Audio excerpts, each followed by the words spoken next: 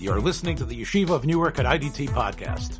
I'm your host and curator, Rabbi Abram Kibalevich, and I hope you enjoy this episode. Kol Nidre is difficult to explain how it went from the simple process of what it looks like, where we're discussing Nidarim, promises that we made. How did that become the defining moment of Yom Kippur? And perhaps one could argue an even more, in some ways, inspirational moment than any other part of Yom Kippur. I know that Ne'ilah is supposed to be the part where we're most inspired, but in fact, it's very often the case that we are moved even more by the prayers of Kol Nidre. And I'm going to put this into very simple terms. The question is a straightforward question, and all of us have probably asked ourselves this question, but hopefully today we can have a little bit of an answer to the question.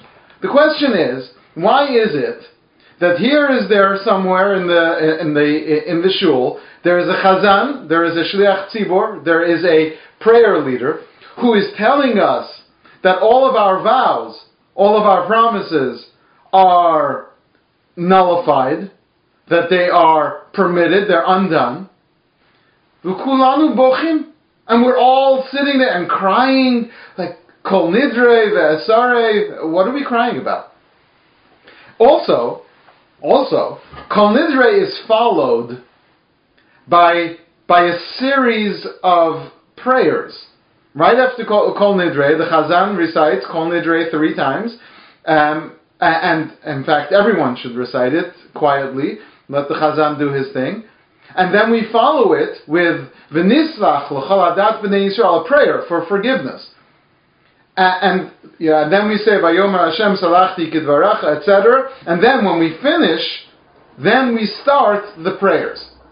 Why are we asking for forgiveness in connection to Kol Nidre, which is a simple nullification of our vows? That's the question. And what's clear here is that for all of us need to understand there is a lot more going on during Kol Nidre than just the nullification of vows, and that's hopefully what we'll get to talk about today. So we're going to start this with a statement from our sages in the Talmud. This statement of our sages in the Talmud has caused us a number of issues. Yes? My question is, not only that he's forgiving us for the past, but he's forgiving us for the future. I never understood this. Hopefully by the end... Yeah. So whatever we do next year, what we did, what we will do. Yeah, excellent. So we're actually gonna start with the issue you're bringing up. This discussion begins with a statement in the Talmud. This is in the Talmud, in Masechet Nidarim, of course.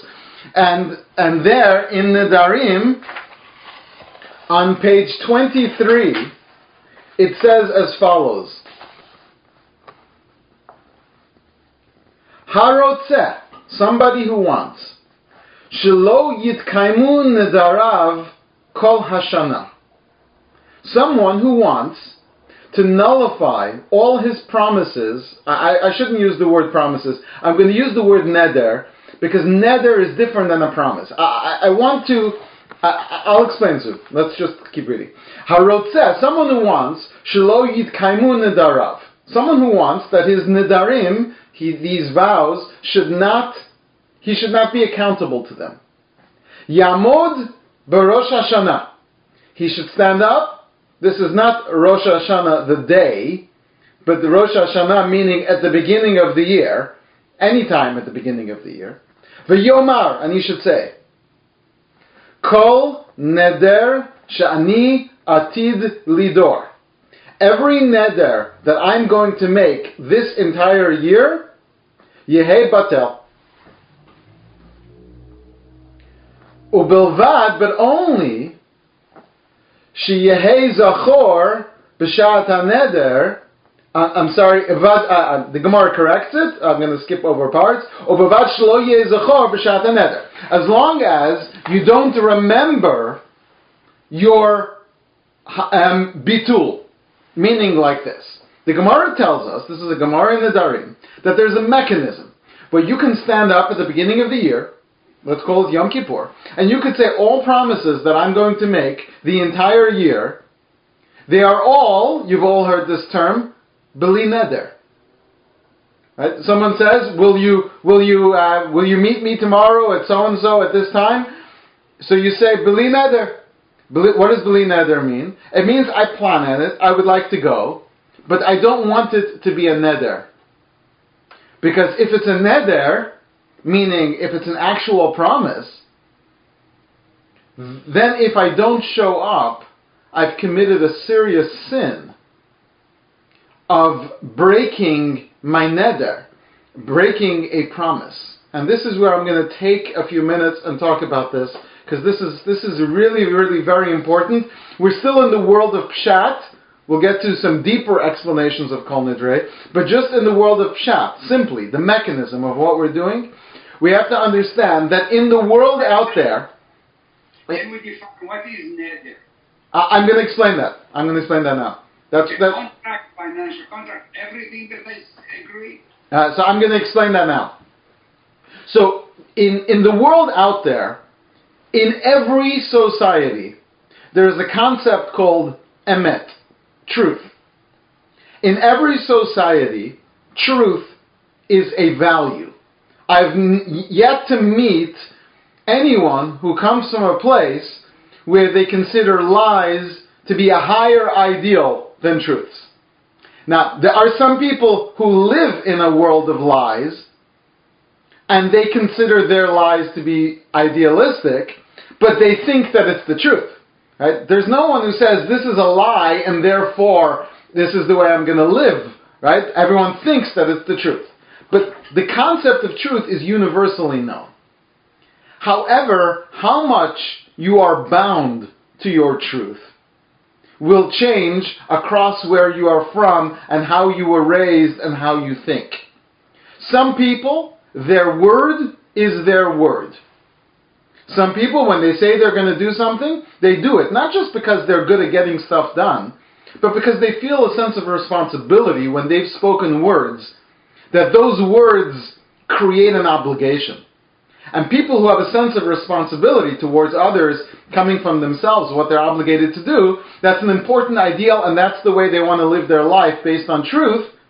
So that's how some people. There are some people, they make a promise, even if they tell you, listen, I promise and we'll sign a million contracts and whatever, their word doesn't mean enough to them if it also means that they're going to lose something. So if, let's say, a person shakes someone's hand, yeah, we're going to do the business deal. He realizes a week later that there's another business deal he can go into and make more money. But you agreed. You shook hands. So for some people, the truth is the truth. They agreed, and so they stick with it, even though to some people, listen, the truth is important, but not enough that I have to hurt myself. Yes, please. 1 minute. Okay, so I think they agreed is one thing. They shook hands is another thing. You know, they swore is a third. They swore on the Bible is a third thing. I mean, you're mixing them all up. Because if they agreed, it's just like a verbal agreement. If shaking hands maybe is another layer. You know, in the diamond business, they say Mazahu Bracha. You know, somebody can swear on the Bible. So the point you're making is actually supporting my point. Yeah, that's what I'm trying to say. Right. So which one is it? But when you're conflating it, just to say we agreed, but then we shook hands, or yeah. You know, so the answer to go ahead. No, I understand. It's very clear. But what we're saying is that that's exactly what it is. That there are different people who consider different levels of investment to be different levels of obligation. So for some people, until they sign, They don't hold themselves to be bound by whatever the agreement was. But once they sign, they will never break their word, right? You've got some people, once they sign their name, but until they sign their name, it means nothing. For some people, until they shake their hands. For some people, until they spoke, So what we're saying is, in the world out there are different levels and layers. In the Torah, we also have different levels and layers. There is a statement in the Torah that says, Midvar Sheker Tirchak. Right? You should distance yourself from lies. What's the language? Tirchak. What does Tirchak mean? It means avoid lying. Don't lie. It's not a good thing to lie.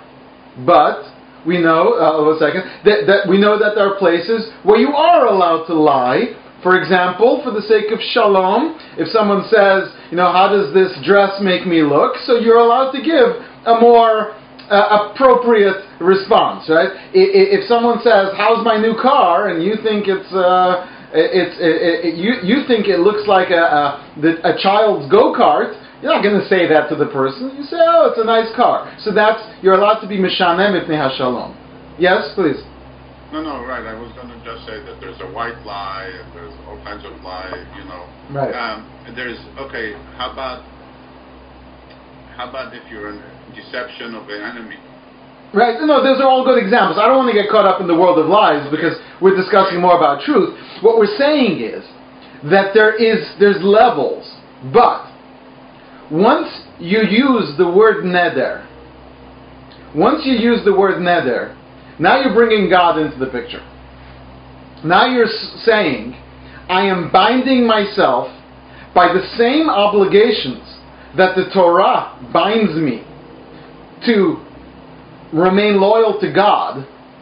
I am enforcing this by connecting this with my relationship to God. Meaning, by my love of God, I will fulfill this. That is basically what you're doing when you're doing a neder or a shvuah. I know that's not quite exact, but it's basically like that. When you make a neder, you're saying, I'm not just making a promise. I am obligating and binding myself by my entire existence according to the Torah and have you ever heard people say, God as my witness, that such and such will happen? You've heard that expression? What are you doing when you say that? What you're doing is, you're connecting your words to your connection with God. And you're saying that just like I am binding myself by my word and making it into a mitzvah. And when you do that, your neder becomes so binding that the transgression of a promise that was made using the concept of neder is considered a terrible, terrible sin, enough, chas v'shalom, that the Talmud tells us that very bad things happen. I don't even want to say them, you can look them up. Very bad things happen to people who don't keep their neder, who don't keep their... again, I don't want to use the word promise, because when you promise in the English language, the word promise doesn't translate into neder. But you have to use the word neder, and we would spend the rest of the class just discussing which languages would be binding and which languages would not be binding if you were to do it in English. What if you say, I promise like this, I promise like that? So I want to avoid all that. The point is, though, that you can upgrade every agreement or promise or statement by connecting it into the Torah using the concept of neder, and then you are bound by Torah law. Meaning that if a person makes a neder, that he's not going to eat bread on this day, if a person just says, I'm not going to eat bread today, so if he eats bread, big deal, okay, so he told a lie. But if a person makes a neder that he's not going to eat bread that day, that bread is the same prohibition as eating chazir. It's the same prohibition as eating basar b'chalav. It's the same level of prohibition as every other prohibition in the Torah. So, says the Talmud, nobody wants to be caught up in the sin of nedarim. Nobody wants to be... and we make nedarim all the time. We make promises all the time. And sometimes we use stronger language, sometimes we don't use stronger language. But if you say something like, by God as my witness, I will never talk to this person ever again, you say it like that, you are bound by Torah law. If you speak to this person ever again, but we don't want to be in that kind of situation. So our sages recommend that at the beginning of the year, you make a hachrazah. You make an announcement, a disclaimer. Every promise that I make, of course I want to keep my promises, but I don't want them to qualify as a neder. I don't want to make them this higher level of neder, because that's very dangerous. So every promise that I make is b'li neder. Says the Talmud, but if you remember this promise and you still made a neder, you're undoing your promise, right? If a person says, you know what, I said at the beginning of the year that all my nedarim are invalidated, and now I'm making a neder, that neder is valid, because you know about your condition and you still made the neder. This only works if I forget that I made a condition that I wasn't going to make any nedarim, so then this disclaimer will remove the level of obligation so that I don't have this same level of obligation. Now you can imagine that just reading this statement in the Talmud, you can imagine what someone would think when they hear this. The Talmud tells us, it continues, Rav Huna bar Chinana savar l'midrashay b'pirka. Rav Huna bar Chinana, he wanted to go and tell everyone this. He wanted to get up in front of the whole community and tell everyone, Rabotai, Morai v'Rabotai, you can save yourself from all nedarim by standing on Yom Kippur and saying, all my nedarim are nullified. Amar le Rava. Rava, another one of the sages of the Talmud, says to Rav Huna bar Chinana, Taimeka mastim lastume, we know that the rabbis have passed this along in a sort of secrecy. It's like something that those who know that you can nullify nedarim. Why? Kedei shelo yinagu kalut rosh v'nedarim, so people should take their word seriously. V'ad darshut le b'pirka, you want to make this public information?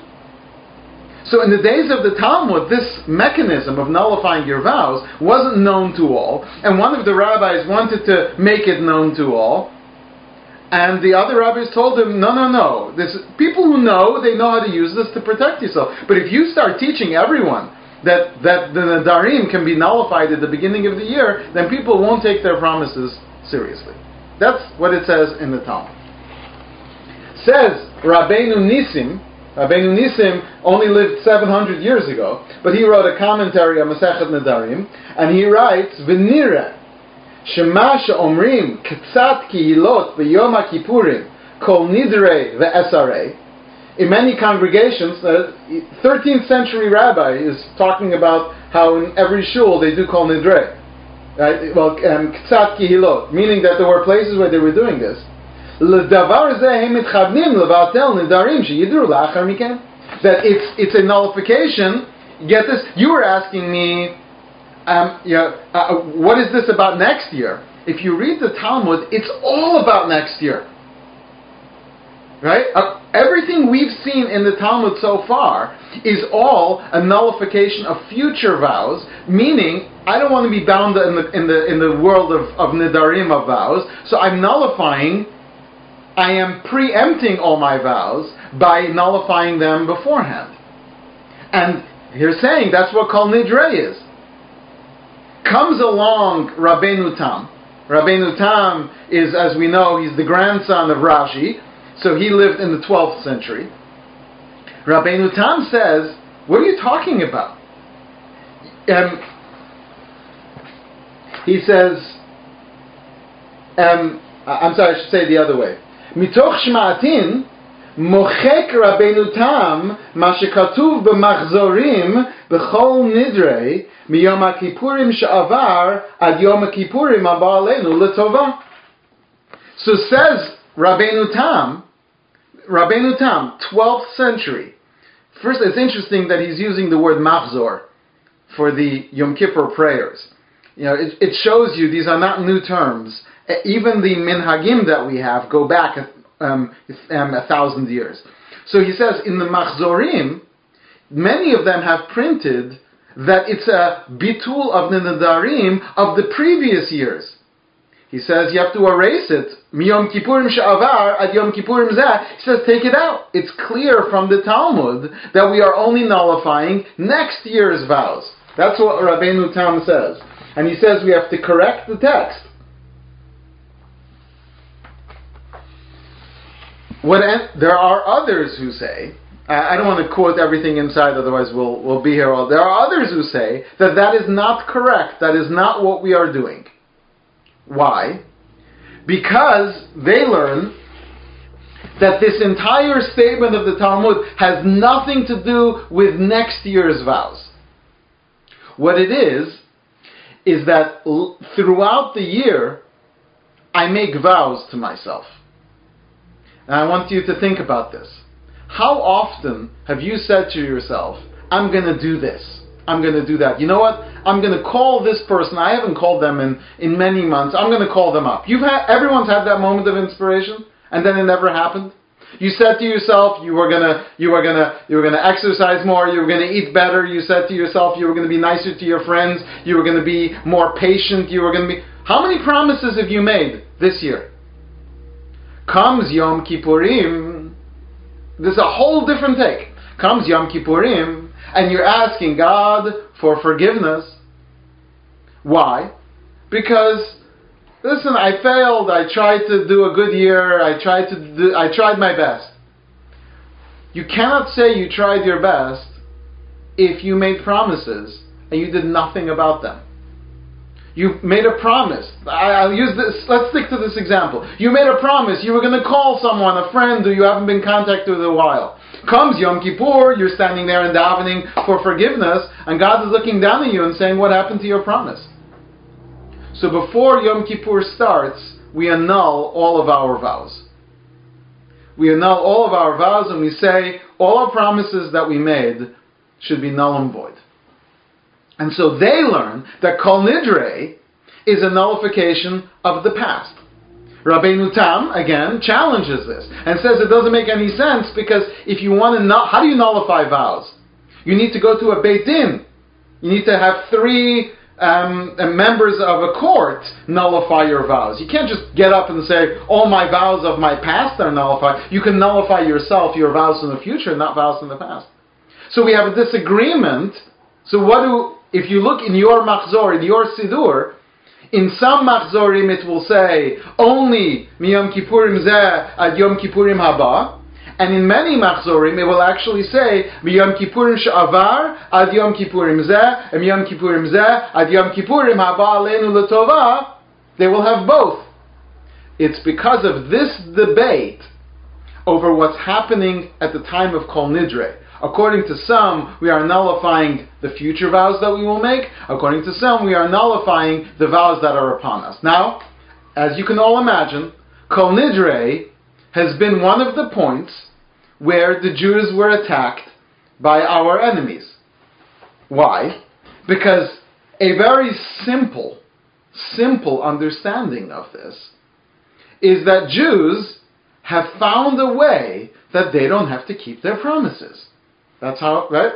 Many people interpret it. Because you sit there in shul, if you don't know any better, you say, Kol Nidre, all my promises, they're all null and void. Even if I say I'm going to promise, I don't mean it, I'm not bound by it. So, especially the apostate Jews, they brought this to the Christians, and they said, look, the Jews get together, they don't keep their promises, and this fueled the fire of anti-Semitism about Jews and their trickery and deceit. And it couldn't be any further from the truth. It's so painful. The irony of what's going on here is here we are, we're trying to be truthful, and we're so concerned that we don't want to break a neder because making a promise and breaking it is so awful to us that we want to get rid of our vows completely because we don't want to lie. And somehow that's interpreted to be a lie. Well, what about the argument? Isn't it a fair argument, the question they're asking, that Jews don't have to keep their promises? The answer is so simple that it only adds to the pain of what we've gone through.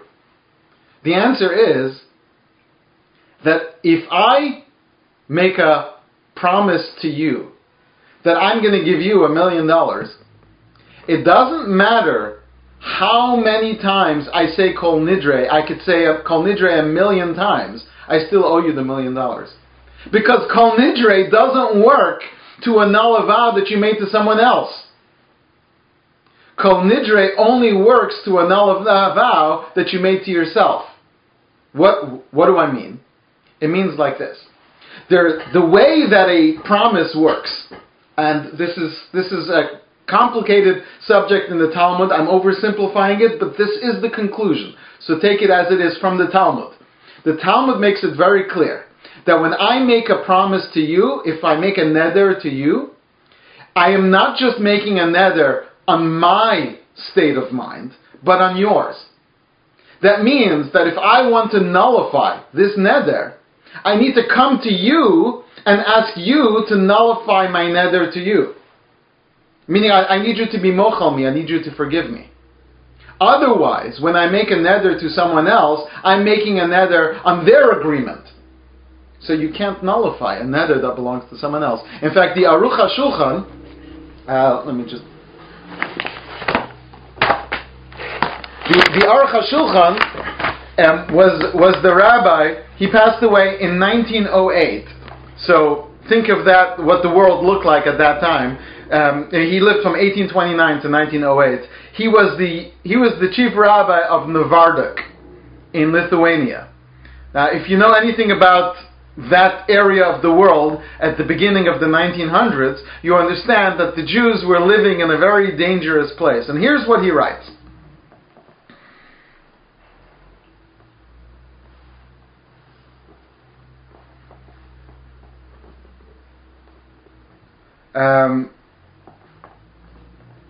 He says, this does not work for any neder or shavuah or promise shenishba la'acherim that you make to someone else. Sharei lo al dato nishba el al data meshbio, because when you give someone else an oath or a vow, it's on their agreement, not on your terms. The kolshkein, and certainly b'shvuot shenishbaim lamelech hamedina she'enam yicholtam lahatir klal. He says especially shavuot that you make to the government.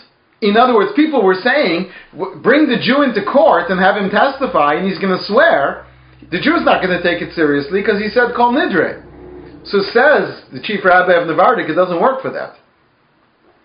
Ella, it's only referring to Shavuot and Nedarim, Hashayachim rak lo la'atzmo. This only works for personal vows and personal promises. And etc. He goes on. And whatever I don't want to read but basically what he's saying is, and he has to write this in his Sefer, where he writes the halachot of Kol Nidre, because in his days, this was a big issue that people were saying this about the Jewish community, that they weren't taking vows seriously. Okay, all of that is the introduction and the background, very short, of how Kol Nidre works in the world of Pshat. Simple understanding. I'd like to take Kol Nidre to a level higher, but before I do, are there any questions on what we've seen so far? Okay? Alright, good. However, we all know, all of us understand, that what's happening at Kol Nidre is not just what we described up till now. There's a lot more going on. Your grandmother did not cry tears for the entire Kol Nidre because she made promises and she didn't think she kept them. There is a statement in the Talmud elsewhere. This is in Tractate in Bava Basra, Daf Ayin Daled.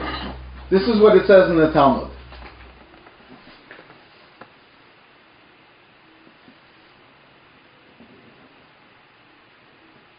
Rabba Bar Chana, one of the rabbis, was walking in the Sinai Peninsula, and he found himself at Har Sinai. So one of our sages came to Har Sinai. It would be an interesting thing, there are some people who claim we do know where Har Sinai is, some people don't know, whatever it was, this rabbi knew where it was, he was brought there. When he came back, he said, Shamati bat kol she'omeret, I heard a voice at Har Sinai. She'omeret, a bat kol is a feminine term, right? So it's she'omeret. Oy li shenishbati. Why did I make this shavua? Ve'achshav shenishbati, but I made the shavua. Mi meferli. Who will annul my oath? So this rabbi is walking past Har Sinai, and he hears a voice that says, who will annul my vow? You know what he did? He kept walking. When he came back to the rabbis, he told them this. So the rabbi said, you are Kol Abba Chamra. His name was Abba.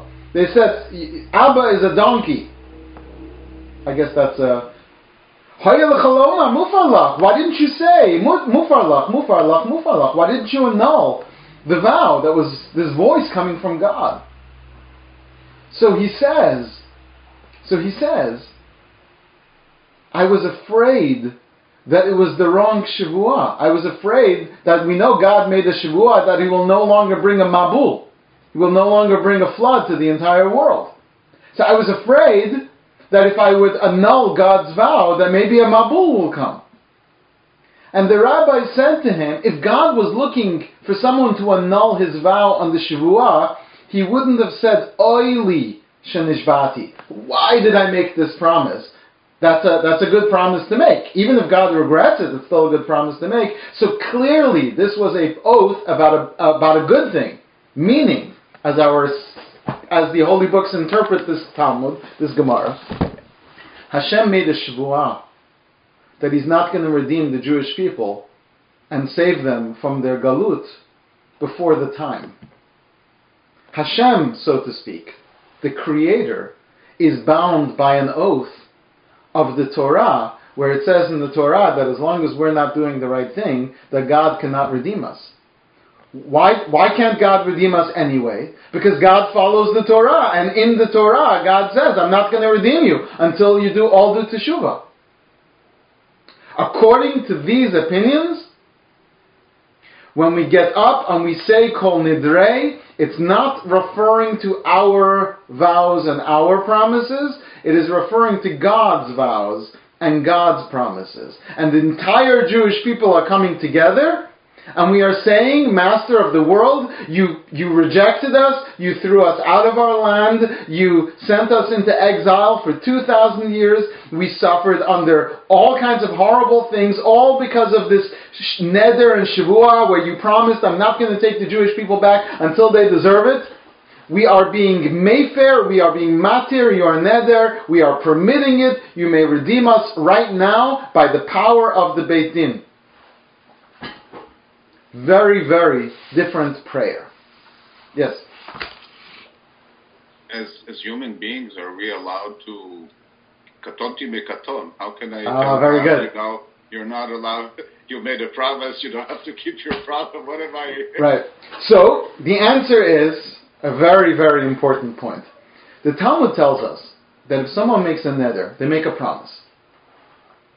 There is one condition if a person wants to come to an expert and be matir neder, to be made for his nedarim. If a person comes before, to be mefer. If a person comes to the expert who knows the rules and he comes to nullify his vow, there's one thing that must be there, and that's called charata, regret. Without charata, without regret, you can't annul a vow.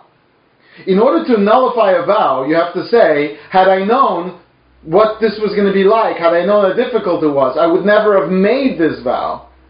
That is why, if you look in your Siddur, and we're going to talk a little bit about the text of Kol Nidrei, but if you look in your Siddur, what does it say? Miyam Kippurim Shavar, Yom Kippurim. If you look in the Kol Nidrei, it says, B'chulhon, all of these Nedarim and Shavuot, and Nidrei, Asarei, Shvuei, Charamei, Kanamei, Kinusei, Kinuyei, all these different terms for promises. B'chulhon, Icharatna Bahon. I regret them. So, when it says in the Talmud that Rabba Bar Bar Chana was walking by Har Sinai, and he heard a voice that said, Oili Shenishbati, that's God regretting the oath, and he's asking the rabbi to nullify his vow. So your question is, who do I think I am to nullify? I am nothing. That's why we need all of Klal Yisrael biyachad to do it. That's why we need because Klal Yisrael as an entity can do anything. So what we do is, we pick a moment where we're all sharing that moment. You know what it is? 5 minutes before Shkia on Yom Kippur. We know Kol Nidrei should be done right before the sun sets, right before. That way we're all in the same moment, all of Klal Yisrael biyachad. This is something that not only the Chazan says, but everyone murmurs, not too loud, because the Chazan, he knows what he's doing, follow him, but everyone says it along with the Chazan, so that the entire Klal Yisrael, Anashim, Nashim, V'taf, men, women, and children, everyone together is saying to God, forget your promises, forget your rules, let's just make this world a better place right now. Okay, all right. If I come to you to forgive a promise, then you have to understand what you're doing. Obviously. I come to you and I say very clearly to you, I want this shvuah to be neder, to be broken, blah, blah, whatever. I've been to Kol Nidrei more than once, and I've never heard that. I was never cognizant of this explanation that you've given, and I'm sure if you ask all the people that are participants that are here, most of them did not understand that prayer just the way you explained it. Yeah. So you're saying now that I've let God off the hook without even knowing it. That's right.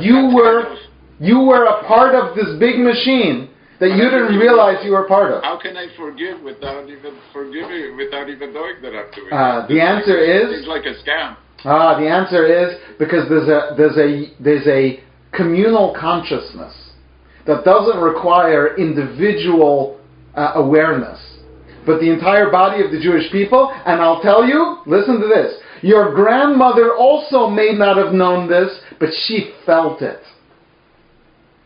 That's where I'm going with this. Kol Nidrei is not so much about the words that you're saying and nullifying what you're doing. It's more about like you feel, oh my goodness, Kol Nidrei is so serious. The reason why you're feeling it is because you're not even realizing that these are not just your vows, but God's vows that you're nullifying. I can't say it any better because I can't make excuses for why people don't know the real things. People don't study prayers. I don't know why, but that's what we're learning. So if you look in your Machzor, you'll see there's a little section of the Zohar that's right before that's in your Machzor to recite before Kol Nidrei. Nobody says it. I've never met anyone who recites the Zohar before Kol Nidrei. There are people who say it. Actually, I shouldn't say that. I know people who do recite it, but it's not commonly recited by people. You know what it says in there? It says in there that Rabbi Shimon Bar Yochai said in the Zohar, Yom Kippurim nafkin mishal shalehom. Yom Kippur is the one day when we are free of our chains. Beginda takinu lameimar be Kol Nidrei. In the Zohar, it says that you should say Kol Nidrei on Yom Kippurim. Beginda neder de Hashem. So the vows of God. And basically, I don't want to go into the whole Zohar, but the Zohar describes how Rabbi Shimon Bar Yochai said, listen to God. What level of Shavua did you make? If it's this level of Shavua, we nullify it. If it's that level of Shavua, we nullify it. If it's that level of Shavua which we can't nullify, then we are asking this mechanism of it should be nullified. And if it's even higher, this whole thing, it's a really complicated section of the Zohar. Certainly the study of the Zohar is way beyond this. But But the idea that's clear from the Zohar is that the Zohar makes the whole thing about nullifying the vows of God. That's really what's happening.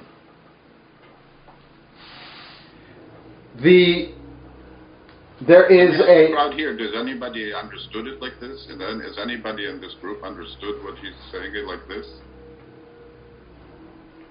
Yeah, so it seems like we were all scammed. That's what I'm telling you. It seems like we were all scammed. I wouldn't focus on the fact that we're learning it now. So now you can appreciate everything that's there in Kol Nidre. But you should know the pshat is also true, right? The pshat is the pshat. You're still nullifying your own vows. You're still, again, one opinion you're nullifying the upcoming vows, according to another opinion you're nullifying last year's vows, and as we said, only your personal vows, not those you owe to others. That's still true. Right? So that's what you've learned, and that's what's always taught. But everything has a deeper level. Like, who wants to settle for just a surface level Judaism? There's depth here, and that's what the Zohar is trying to introduce to us, and it's connected to what it says in the Talmud. Okay, I'm going to take this to one more level. It's brought in certain poskim. It says, for example, it says in the Aruch HaShulchan, if I can use him again just to remain consistent, and he's already on the table. Ve'achar kach omed hashliach tzibur ve'omer kol nidrei b'nigun. Kol nidrei has a song. I'd like to share with you a story. Is it a true story or not a true story? I don't know, and I don't care. Because it's a true story, even if the individual story didn't happen exactly the way that it happened, and therefore, I'm going to say this a little differently, the story, than the way I heard it, but I think the way that the story would be told to a more current generation. Once upon a time, there was an evil pirate. Let's call him Captain Whitebeard. Right? He was an evil pirate who was known to be one of the most terrifying people in all of the realm of the oceans and seas. He was known to be brutal, and no one wanted to get into a fight with him. But because of that, he was very successful, very wealthy, and he was world famous as this famous, terrifying pirate, Captain Whitebeard.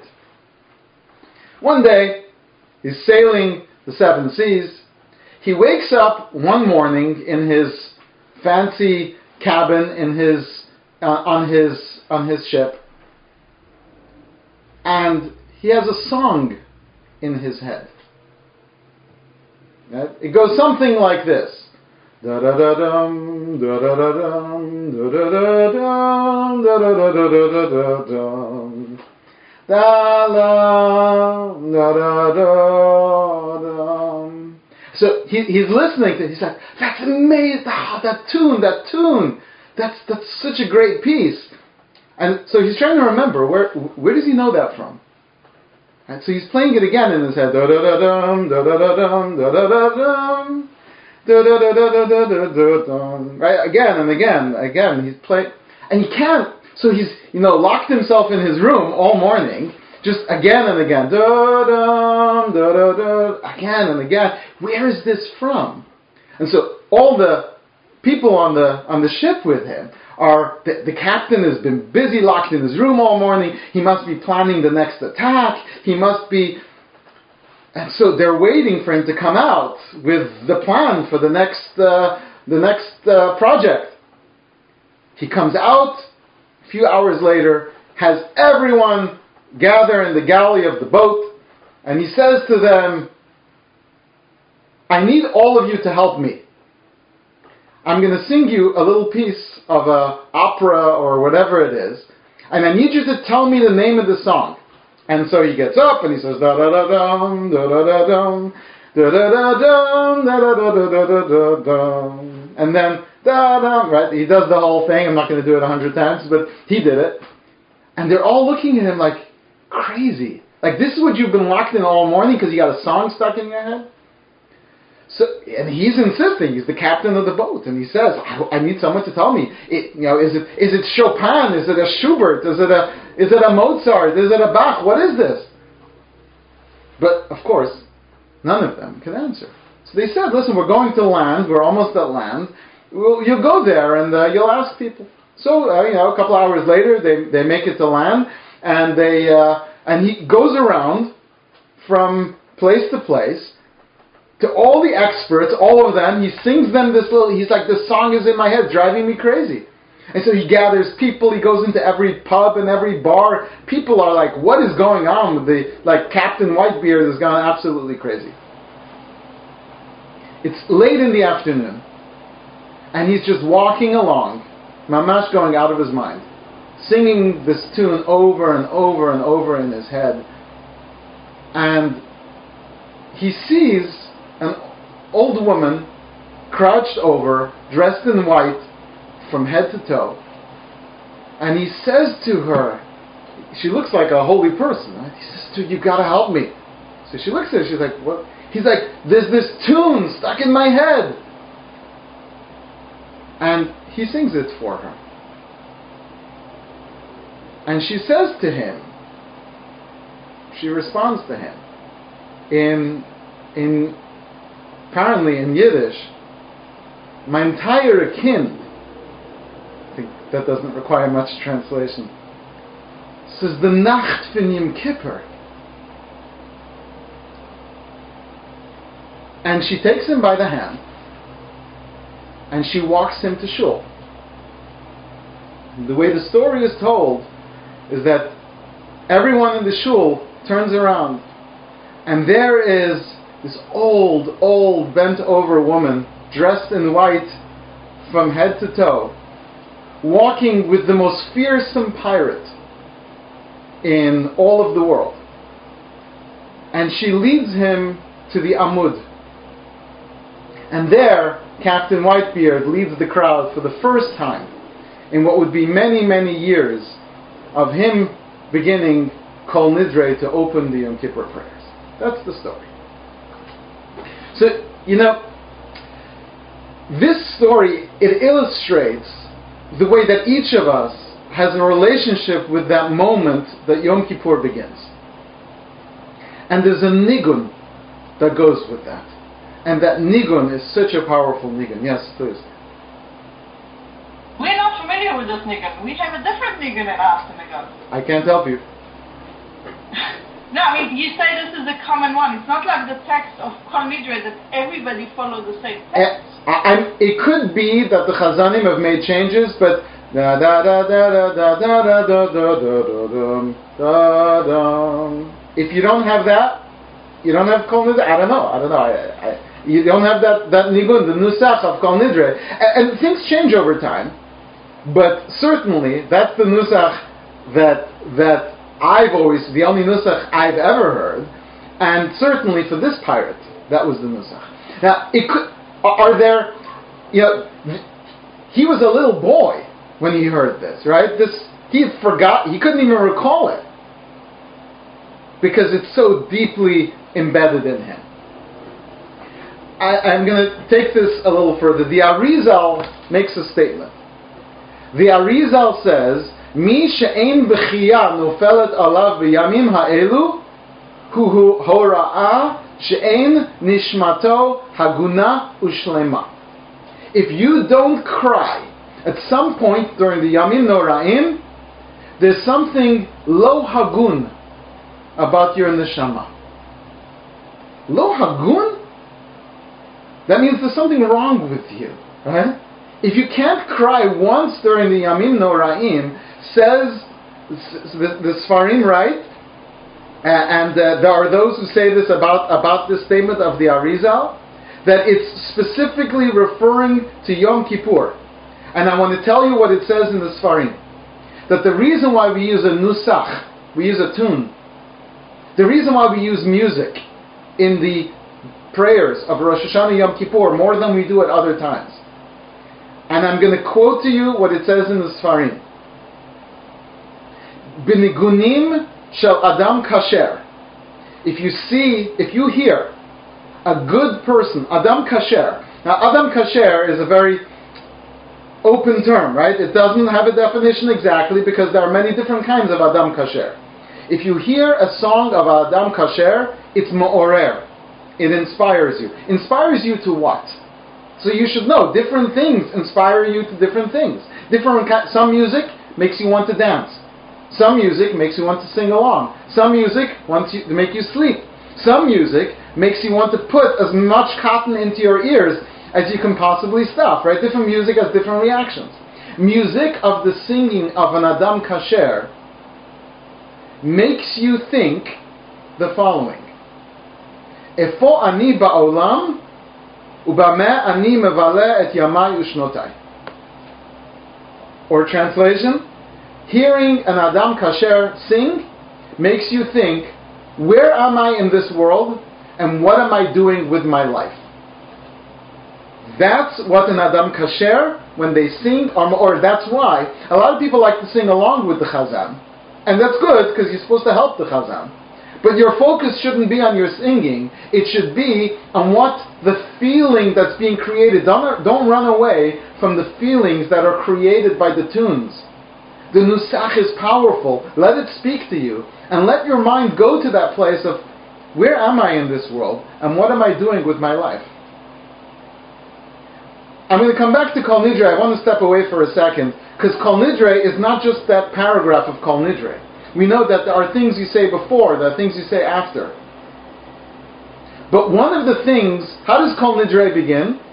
We open up the Aron HaKodesh, umotziin kol Sifrei Torah. In most communities, many communities, they take out all the Sifrei Torah. In some, they take out only 3, some they take out 1, whatever it is. But it's brought down in the Sfarim, in the holy books, that Anshe Ma'aseh, that people of good behavior, would, and right before Kol Nidre, when the Sifrei Torah come out, they go to the Torah, and they are Mevakesh Mechila, they ask forgiveness from the Torah. Now, I found it a little bit ironic that this is only for special people. Anshe Ma'aseh, whatever that means, that's also a vague term. They have this minhag. And I've seen it. There are shuls where they have this minhag, where they take the Sefer Torah around the shul, and everyone asks mechila, asks forgiveness from the Sefer Torah. Now, this is only done, interestingly, in places where they're very, very a little more serious. Those kinds of synagogues, they do it, which is ironic because you would think that the places where they're less serious, they should have to ask more forgiveness from the Torah. But maybe, sometimes when you've hurt someone so much, it's even difficult to ask forgiveness. So sometimes people were so far from the Torah that we're even, ashamed to approach the Torah and ask forgiveness. But this is a minhag that many people have, because the time of Kol Nidre is a time for reflection, not just because of Kol Nidre itself, but the moment where we are, which is that the moment as Yom Kippurim is going to begin. Yom Kippurim is Yom Slicha V'Kapara. It is a day when we are all like angels. It is a day when we are so connected to God that we can say Baruch Shem Kavod Malchuto. We say it out loud because we don't need to distinguish between us and the angels. It is on Yom Kippur, everyone's a good person on Yom Kippur. But the moment right before Yom Kippur, which is where you go from being just you to being someone who for one day is going to focus on what's really important, says that shift, that requires a process of Kol Nidre. Because I'm going to offer you the third and final explanation of Kol Nidre, and let's see if I can do this in 4 minutes. Kol Nidre, it's not just about the promises that I've made with my words, but it's about who I've told myself that I am. You know what a neder also means? It means to bind yourself. Right? The word isurei. So isurei is a promise, Kol Nidre ve'asarei. You know what else isur means? What's someone who's asur? Someone who's imprisoned. We are locked in to our own prisons. We bind ourselves with verbal nadarim, and we bind ourselves with mental nadarim. Blocks that we have. I will never cross this line. I will never go beyond this. This is not for me. We all do this. And then on Yom Kippur, we stand before God and we say to God, I want forgiveness, I want this. But do we really have the right to ask this question? Who do you think you are to come before God after the things you've done and ask for forgiveness? God knows the things you've done. He knows everything. The answer is, because you know what? God is forgiving. Even if I've done all those things, God is forgiving, and so He will forgive me. But I've got to do something. So you know what? I don't know yet what next year is going to look like. But here's what I do know. I am giving myself a clean slate. Whatever I said I'm going to be, whatever I've told myself that I'm limited to, I'm letting go of that. Shvikin, Shvitin, Betelen, Muvutalim, Lo Shiririm, Lo Kayamin, Nidrana Lo Nidre, Asarana Lo Asare, Shuatana Lo Shavuot. But with a song. Ushvuatana Lo Shavuot. That's it. I'm done. I'm a new person. Because on Yom Kippur, we don't just dress white. Even if you don't dress white, it's a metaphorical thing, right? You don't just dress white on the outside. It's more important that we dress white on the inside. And so we start, before we say Kol Nidre, we start Or Zarua La Tzadik, Yishrei Lev Simcha, which by the way is for men to recite, and when they recite they should have in mind that they want to be metaken, all the blemishes that apply to men as opposed to women. But the every part of this prayer, every part, is all to get us to a different mindset. Which is, if you do it at Ne'ilah, it's too late. You're going to waste the day if you don't realize how special Yom Kippur is. It is a day when you can walk away from all, we say, Hasatan. Hasatan, Hey, Shin, Tet, Nun, equals 364. Because he only has power 364 days. The last day, Yom Kippur, he has no power. It is a day when we are free of the Satan. It is the day when everyone feels a spiritual elevation. The power of Yom Kippur reaches even into the heart of the worst pirate in the world. And every one of us has a little bit of pirate inside of us. Everyone has a little bit of that part of us that's far away from where we would like to be. Be'ezrat Hashem, all of us should merit that if we use the machzor properly, if we take advantage of every prayer if we understand that there's levels and levels and levels into every one of these prayers. But even without knowing it, especially Kol Nidre. Kol Nidre is an opportunity, it's a moment where everyone gathers together, the congregation is united, and we will do all of those things. We will make it possible for us to fulfill our promises better, to be more honest, to be more truthful people, by recognizing that we don't want to make nadarim. We want to keep our word because it's our word without binding ourselves this way. But also, on a higher level, we are releasing God of His vows. We're saying to God, and this is very important, I'm giving myself a clean slate. You know what?